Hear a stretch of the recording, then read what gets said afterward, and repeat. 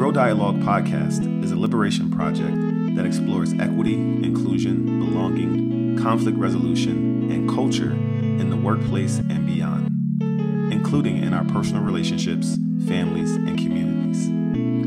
Each week, my co-host, Mariella Marie, and I will bring you insightful guest interviews and artistic expressions curated to amplify emerging voices who are sharing practices that support society's transition to a more collaborative, just, sustainable, and liberating coexistence.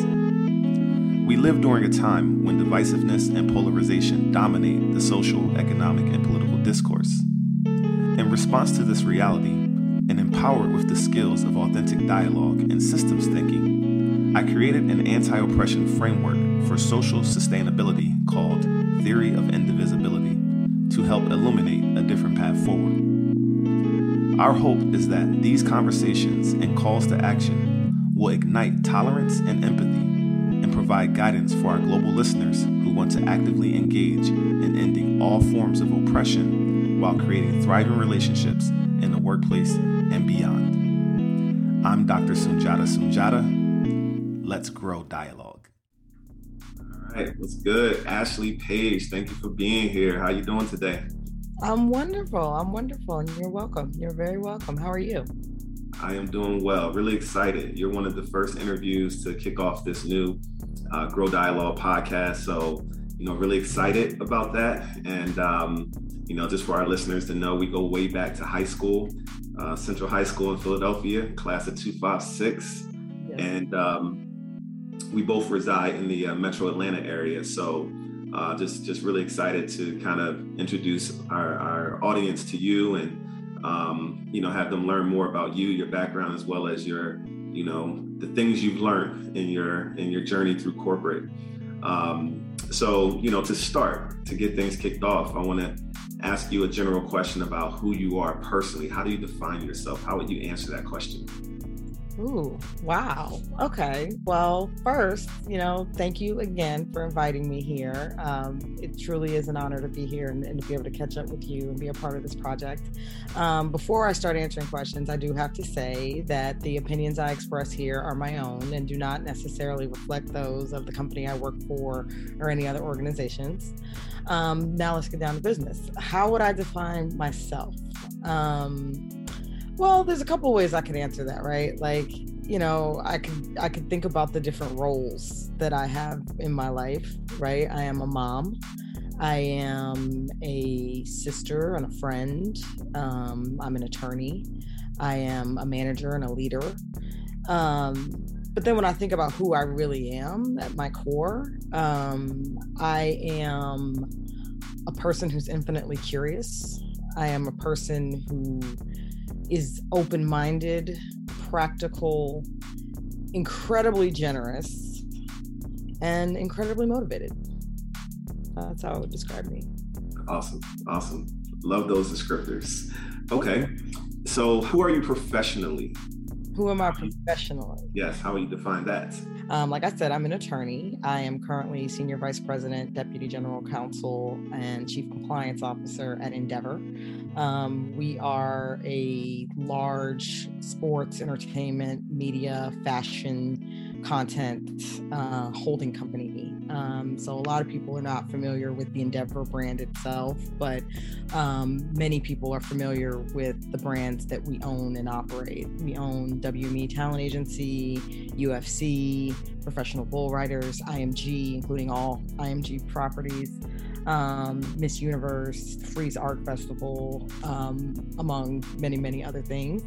I've been in this role a little over a year. My background is in general IP transactional work. I spent several years as general counsel for Learfield, which is the top college sports marketing, sponsorship and licensing company in the country.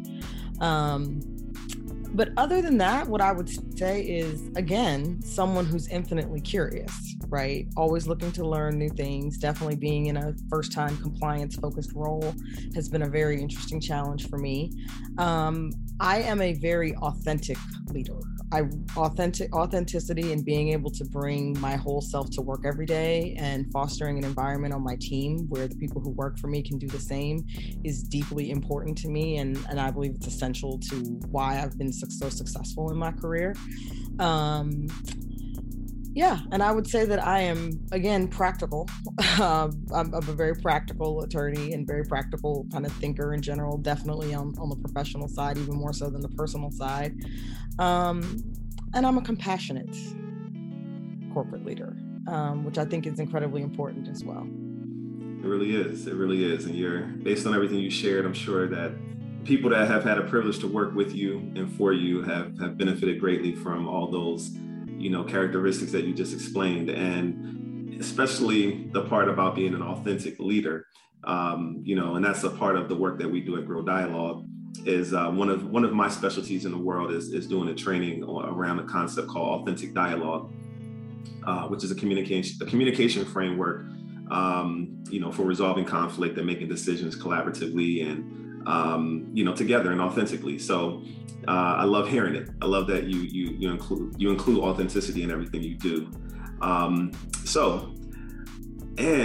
it sounds like you've had a very, very interesting journey in your corporate, endeavors, and you happen to work for that company now, titled that has a vast range of, as you said, holdings. So before we get a little bit deeper into some of what you've learned in the corporate space and how it aligns to our mission for this podcast, I want to ask you another question about, are you able to share a story that has inspired you or your work? Because a lot of what we're doing with this podcast is going to be around stories.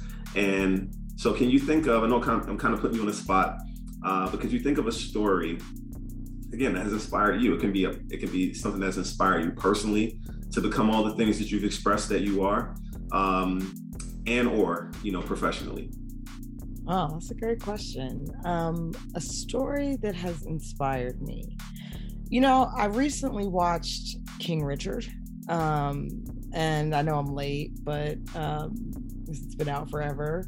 But I've always been, I'm a huge tennis fan, and I've always been fascinated and motivated by the Williams sisters and everything that they've accomplished. And especially, as tremendous as their accomplishments are, it's doing it in the face of, almost constant negativity and just hate, they face so much of it for things that, Black women, especially, Black women in corporate spaces, are used to getting flack about too, like our hair and our bodies and, things like that. But, watching the movie and really having that insight into their father's vision for them and, the connection, among their family and how he guided them, I would say their story, because it's, they overcame so many different odds and obstacles, and they did it by maintaining their focus, and their focus was on family and on each other.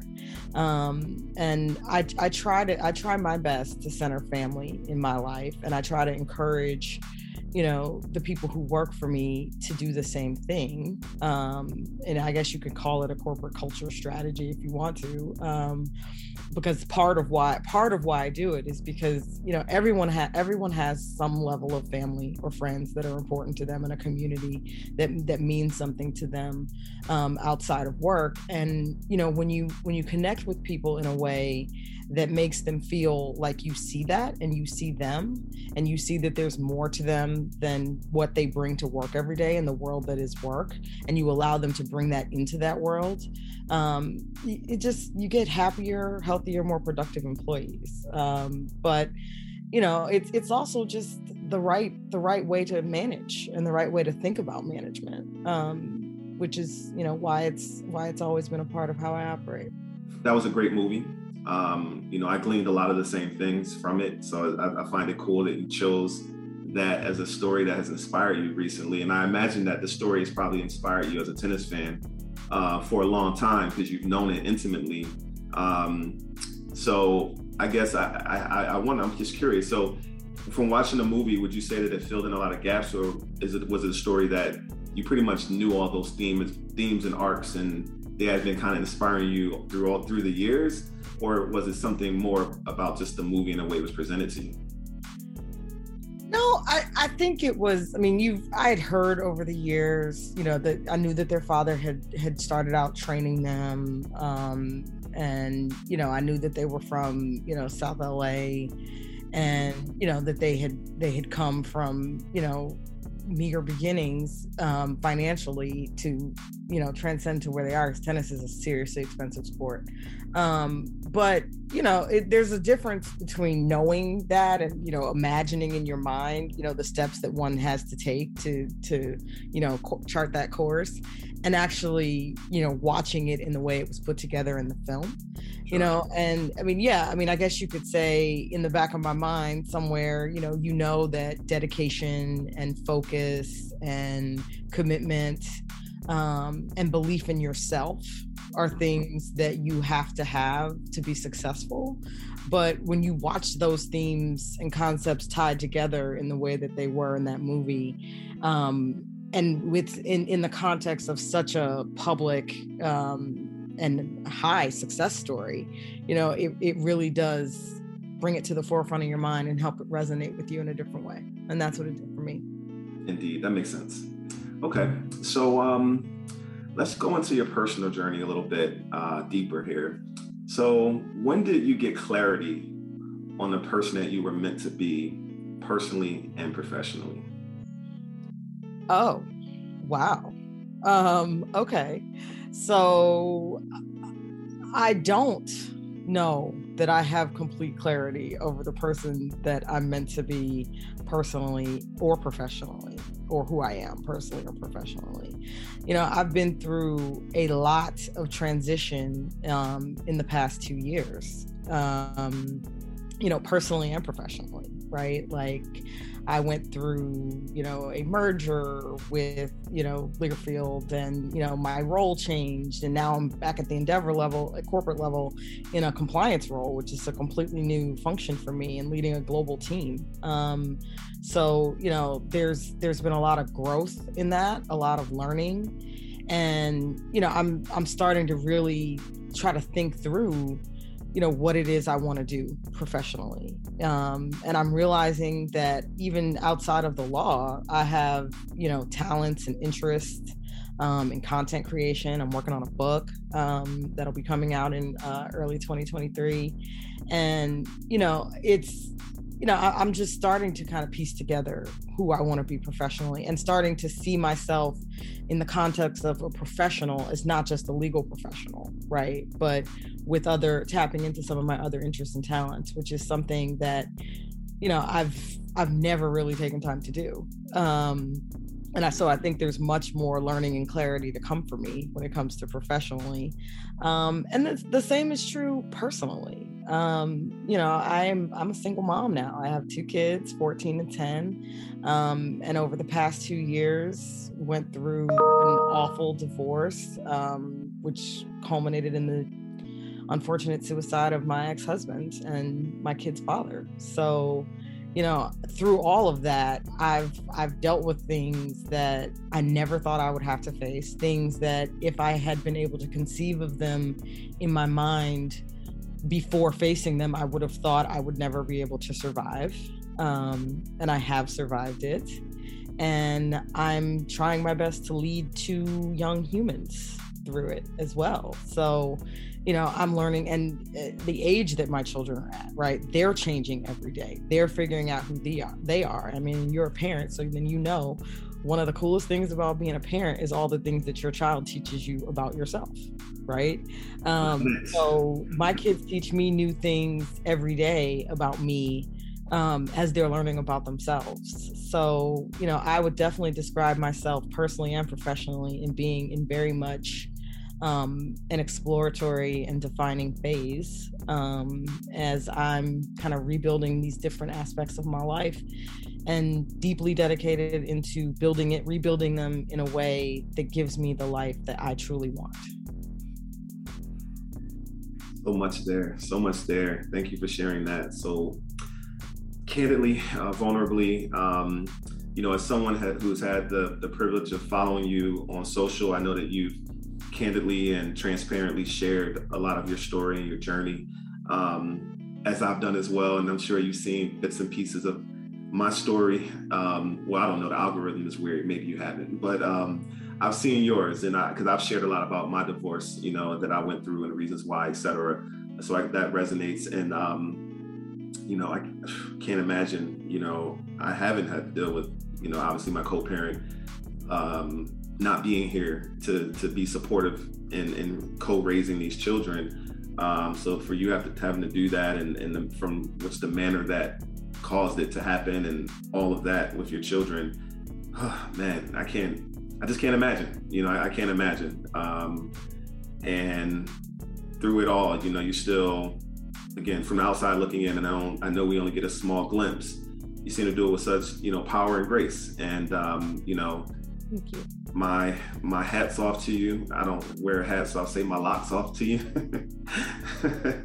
But I definitely recognize and, admire you for that.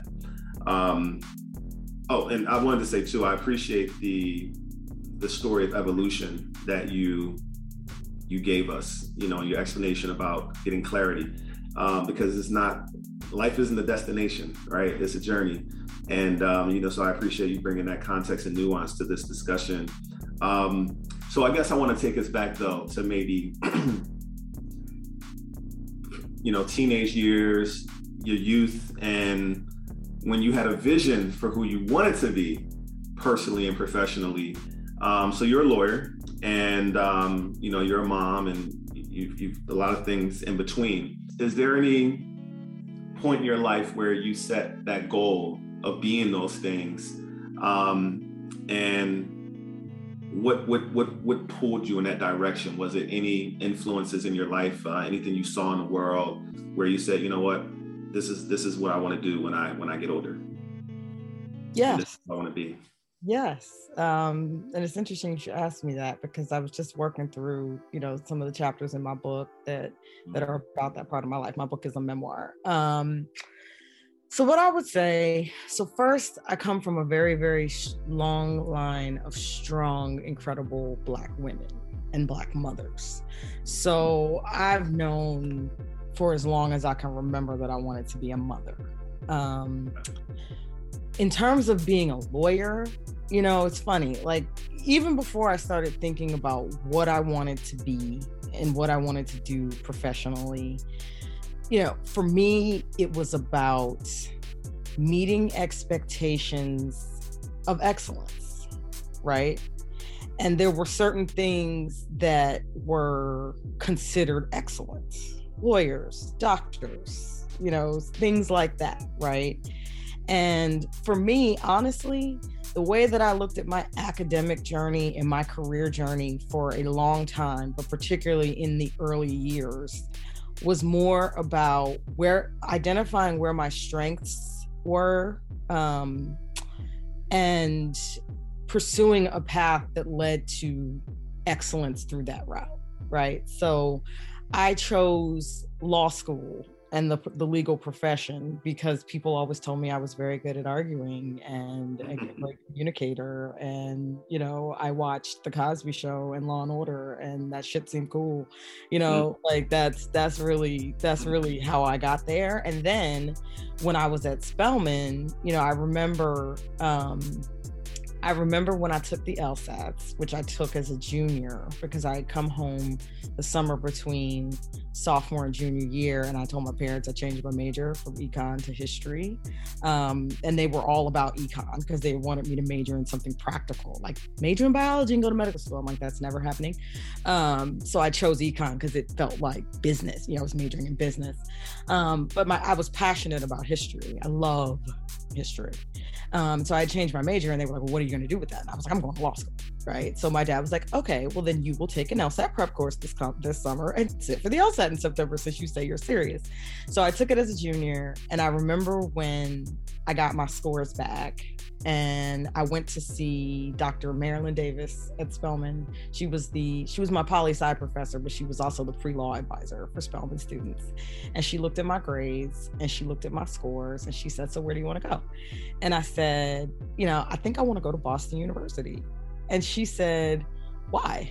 And I said, well, they've been sending me all these, brochures and materials since, I took the LSAT, and I don't know, Boston looks nice. It's all leafy green, and fall foliage, and it looks nice, right? It's cool. And it's a good school. And she looked at me in my eyes and she said, if you like Boston, with these scores and these grades, you can go to Harvard. And I said, no, I can't. You can't be serious. And she said, I'm serious. And she was serious and she was right. So, then it became, okay, well, this is like a really prestigious thing. And like, this is excellent, right? Because we're pursuing excellence. And this is something super respectable I can tell all my peers and my parents. And, never mind that I'm about to borrow a mortgage to be able to go. Like, this is awesome, right? So like that kind of thinking, like that was how I made a lot of my decisions. And then once I actually got into the practice of law, I realized it wasn't any of what I thought it was. But again, like I'm a very practical person. Like, who knows what my career path would be if I had gotten out where I would be now if I had gotten out of the law, when I realized it wasn't what I thought it was. But for me, I had charted this path.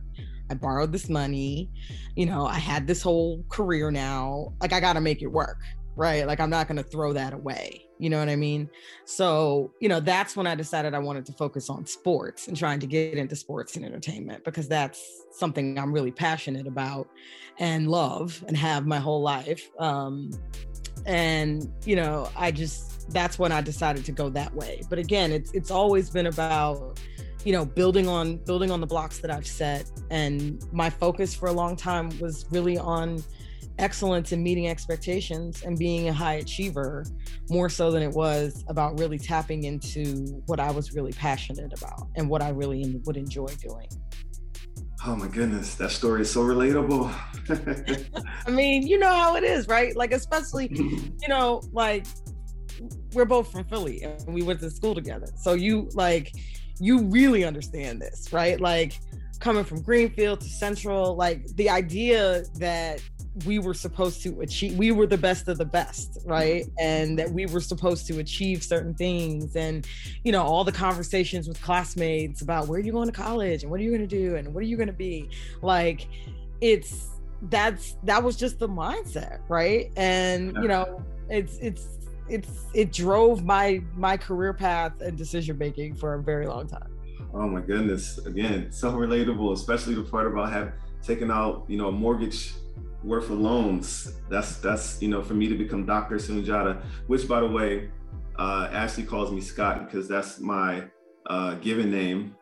The people who know me through Grow Dialogue know me as Sunjata, which is my chosen name, which I changed in 2018.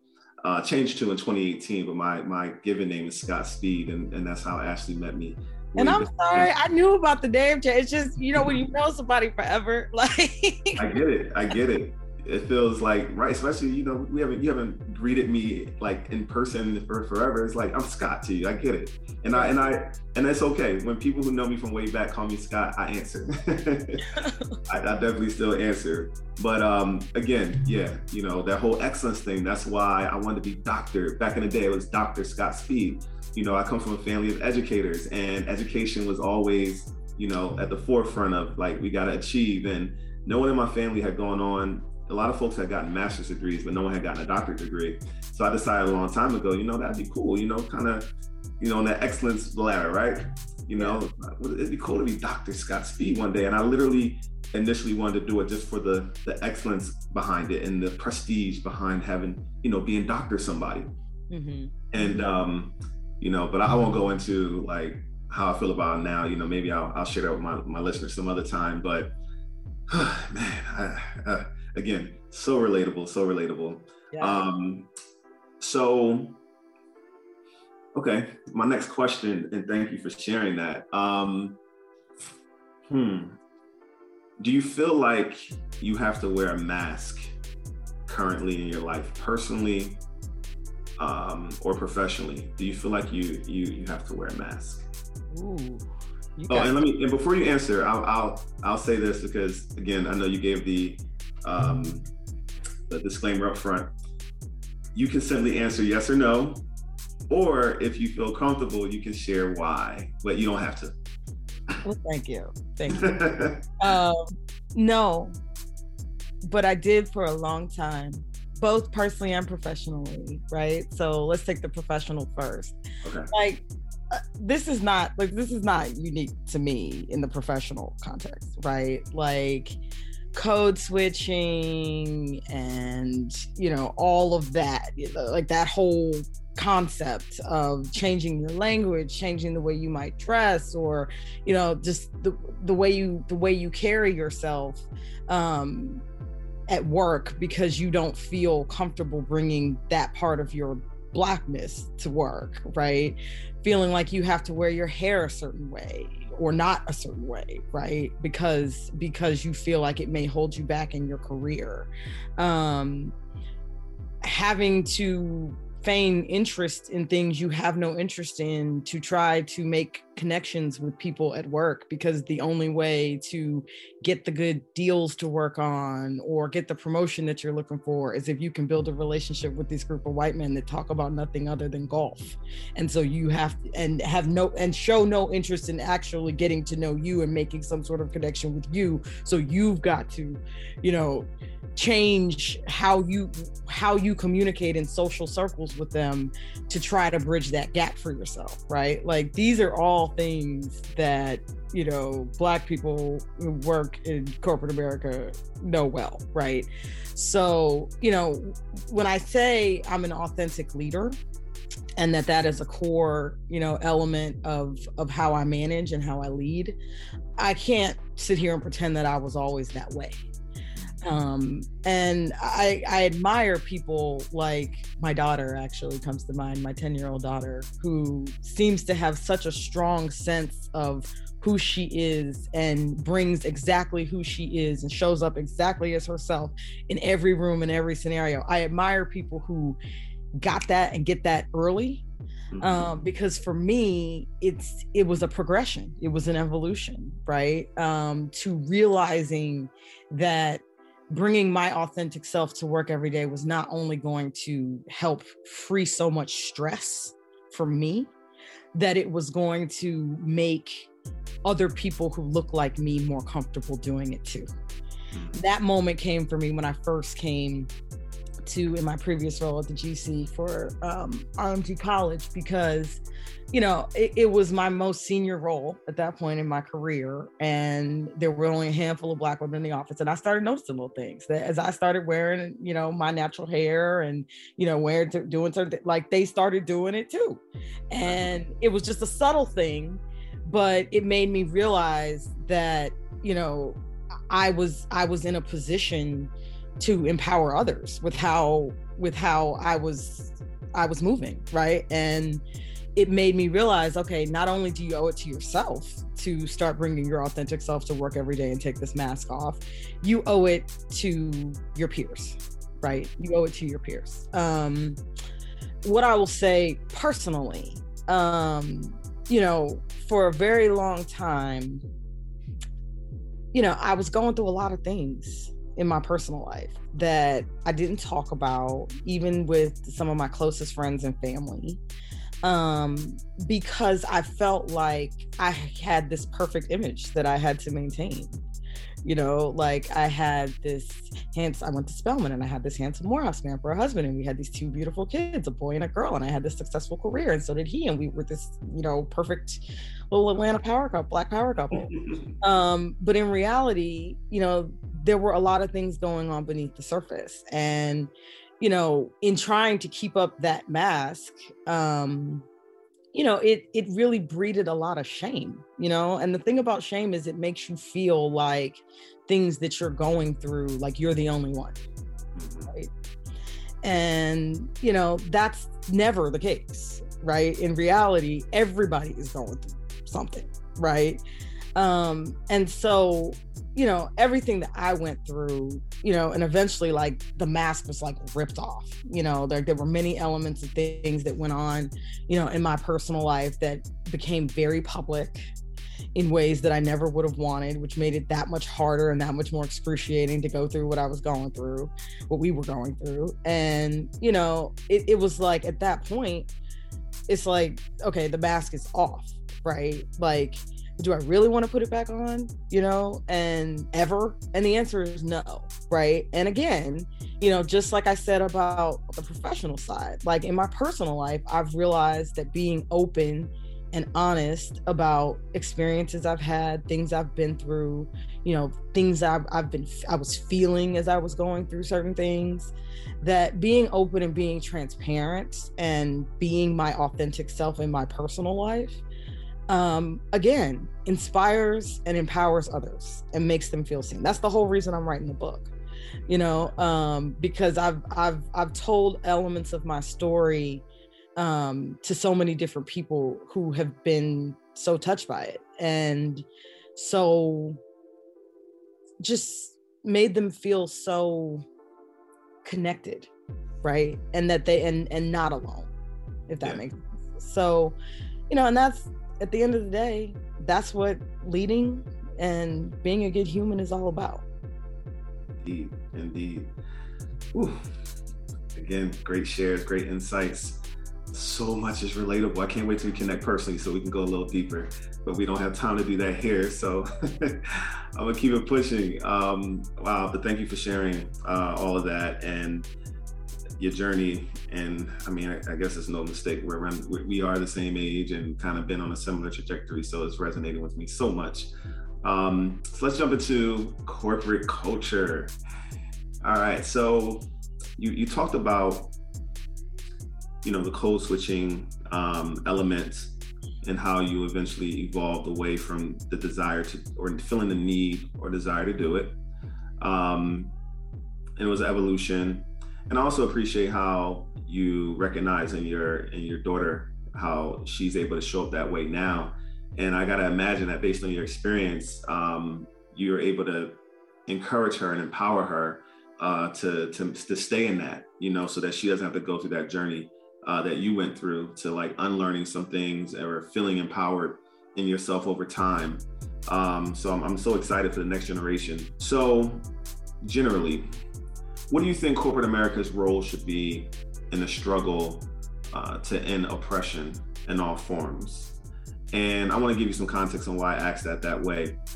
I've noticed that in the current climate, since 2020, especially after George Floyd, there was a huge shift in corporate culture around acknowledging, accepting the fact that there needs to be changes. And marginalized voices had more space than they had ever had before. Granted, there's been movements, or let's say initiatives, around diversity, equity, inclusion, et cetera, for many years prior to 2020. But what I've noticed is that since 2020, it's something that every organization was held accountable to address. And so for me, as someone who straddles different worlds, I straddle the corporate world through my consulting work, but I also do a lot of anti-oppression work in grassroots spaces. And so I wonder, again, what do you think corporate America's role should be? So that's a hard question to unpack, because, on the one hand, I could say, it depends on the corporation, right? Like, I certainly think that there are organizations and companies out there that either because of the products they make, because of the demographic of their employees or their primary customer base, or both, that they have a heightened and different set of obligations, that I would say. But more generally, I think put it this way, I think the biggest thing that any corporation can do, right, and should be doing, is looking inward and focusing on the experiences of historically oppressed groups within their employee base, and making sure that their teams and organizations are not only diverse but equitable. Like, I think people sometimes forget what the E and the I and DEI. Like, so many organizations start focusing on hiring, and they forget about the equitable and the inclusive part, right? And inclusion really does tie into culture.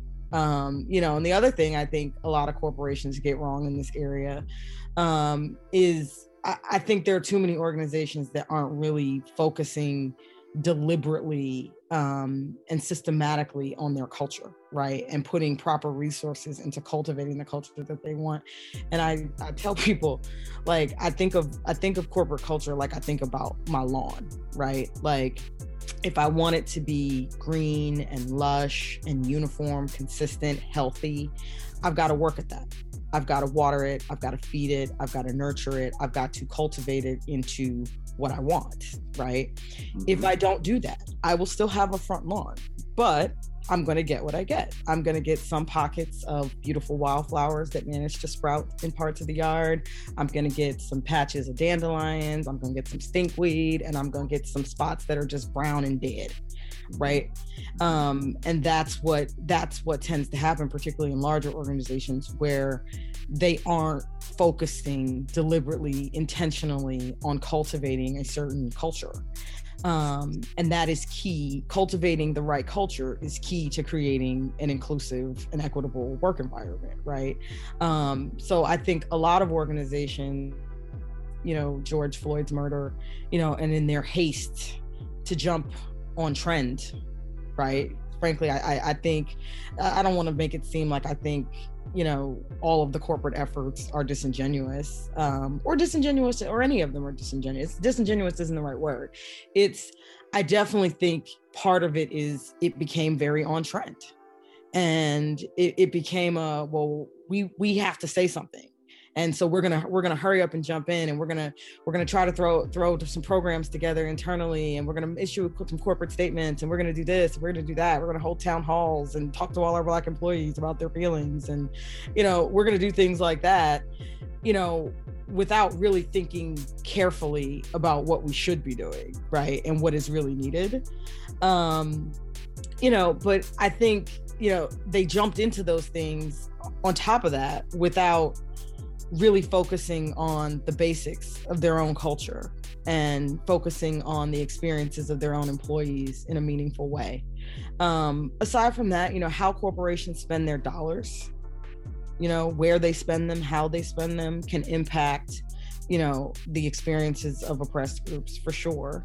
And like I said, certain organizations and companies that are catering to, certain demographics, or, particularly like I was on a panel a couple months ago about the intersection of sports and social justice for the American Bar Association. And we talked about the sports leagues, right? And, things like, everything from the NBA moving the All-Star game out of Charlotte over the transgender bathroom law, to MLB moving the All-Star game out of Atlanta over our voting laws. It's, whether these organizations should be doing that, right? And, from my perspective, like, if you take an organization like the NBA that is made up of primarily Black players, and has a huge Black fan base, yeah, I think you should be wading into those social justice issues, because, and using the weight of the NBA to advance those causes, if for no other reason than because you are a beneficiary of the support of these communities, right? Like, they are the lifeblood that's the lifeblood of your product, right? So, that's why I said, when you look at organizations like that, it's not necessarily corporate, but when you look at organizations like that, like, I think you have a different level of responsibility than, a corporation that has a bit more varied of a demographic and employee base. Thank you for that. Yeah, I mean, you know so many things, and you obviously have such a unique perspective based on your background and your history with this. And I also appreciate what you stated around, where corporations are, because we run into that, with our work at Grow Dialogue. I like to say that corporations are in that 1.0, I call it DEI 1.0 phase. And what you explained and the work that we do, that deep work, that culture work, is what I like to call DEI 2.0. And that 2.0 work is all about behavior change. It's about creating processes to really, change behavior that's going to shift culture. And what I've been learning out there is that a lot of organizations aren't necessarily willing to carve out the time necessary to nurture their lawn, using the analogy that you gave, in the ways that are needed, because it takes consistency. Once you cut it, it's going to grow back. It's not a one-time thing. It's not hiring someone to come in and do a feel-good speech or to do a talk or have a roundtable. We have to nurture our grass weekly, with the cutting and the pruning and the fertilizing and the et cetera. And that's what it takes, like you said, to shift culture in ways that will be equitable and inclusive. So yes, with that in mind, what would you say, what is your vision of the future as it relates to corporate culture? Oh, wow. That's a heavy question. My vision of the future. Are you asking that in terms of what I want to see? Are you asking that in terms of what I think we're going to get? I want both. Okay. What I would like to see, I'll tell you this. I think that one of the silver linings of the pandemic has been the shift in corporate perspectives on remote and hybrid work arrangements. I think that there's a lot of benefit. I mean, certainly me as a single working mom definitely appreciates, the additional flexibility.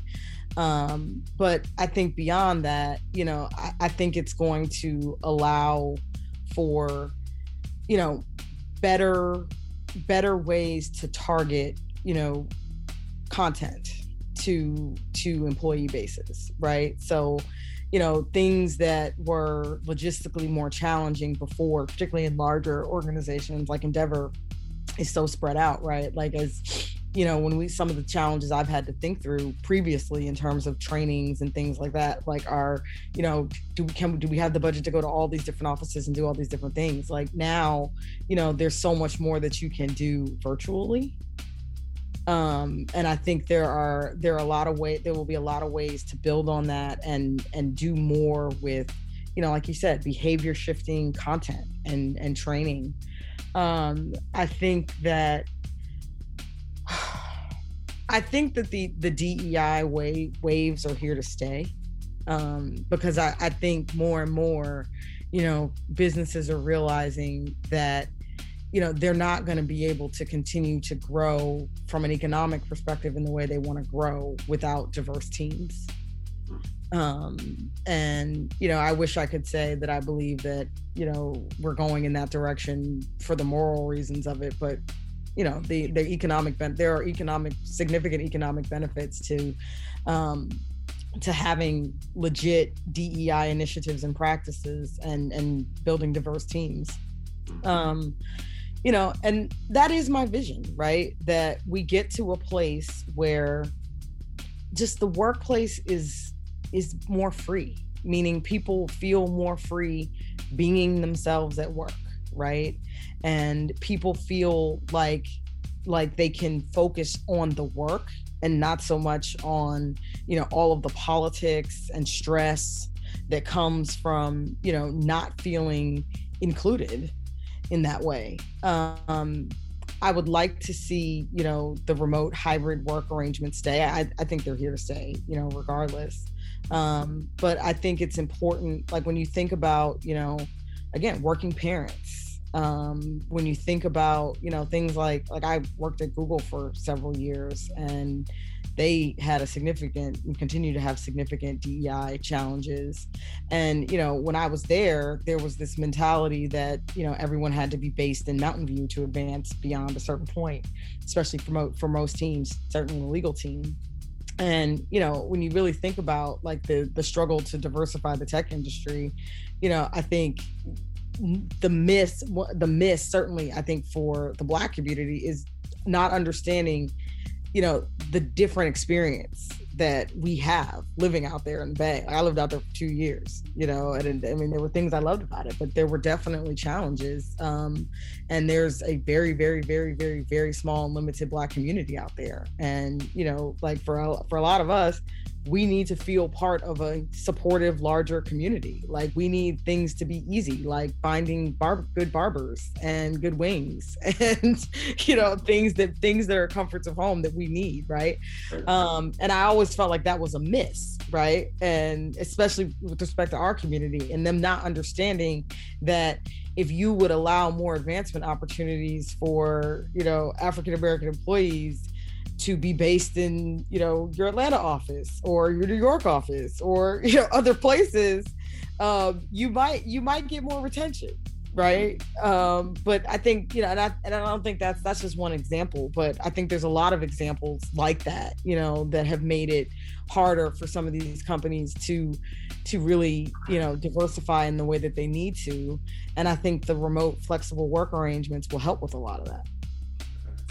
So I appreciate that. And so to close it out with my final question, you said that ultimately you would like to see corporate America be more free. Do you think that could be a vehicle for freedom in households and in communities and ultimately in nations based on people being able to be free at work?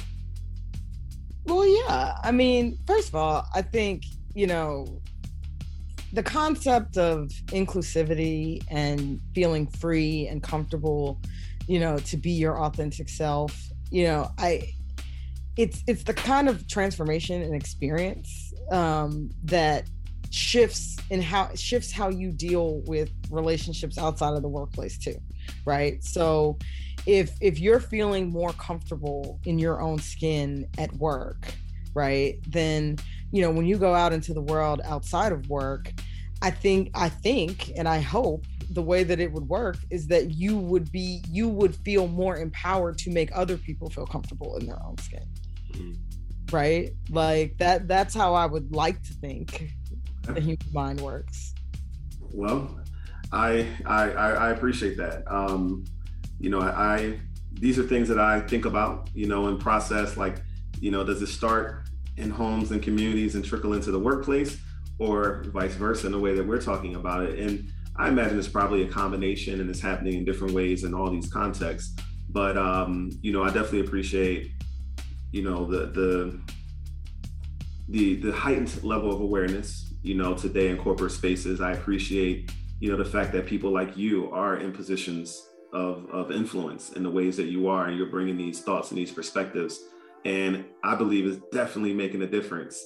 And it's definitely, you know, the people under your leadership, you know, I think they can't help but have it trickle into their lives and how they show up, you know, in their personal relationships in some way. So thank you so much for sharing these insights. Thank you for agreeing to be here. I know you're hella busy. So I really appreciate it. And again, really looking forward to connecting personally so we can go deeper. And but before we close, is there any way that you would like to share for people to connect with you beyond this podcast? Sure. I mean, I'm on LinkedIn. You know, people reach out to me there all the time. So yeah, that's probably the easiest way. Okay, cool. So we'll include the link to your LinkedIn page in the show notes. And you know, again, thank you so much for being here, Ashley. And thank you everyone for listening. Until next time, I love y'all. Peace. Thanks for tuning in to the Grow Dialogue podcast. Remember to join our Grow Dialogue community to continue the conversation, activate authentic dialogue, and to get exclusive content, discounts, and special offers on curated artwork and music from independent artists from the Americas. Check out our show notes for more info and visit www.growdialogue.com to join our live events. Don't forget to support us on Patreon. We really appreciate your support.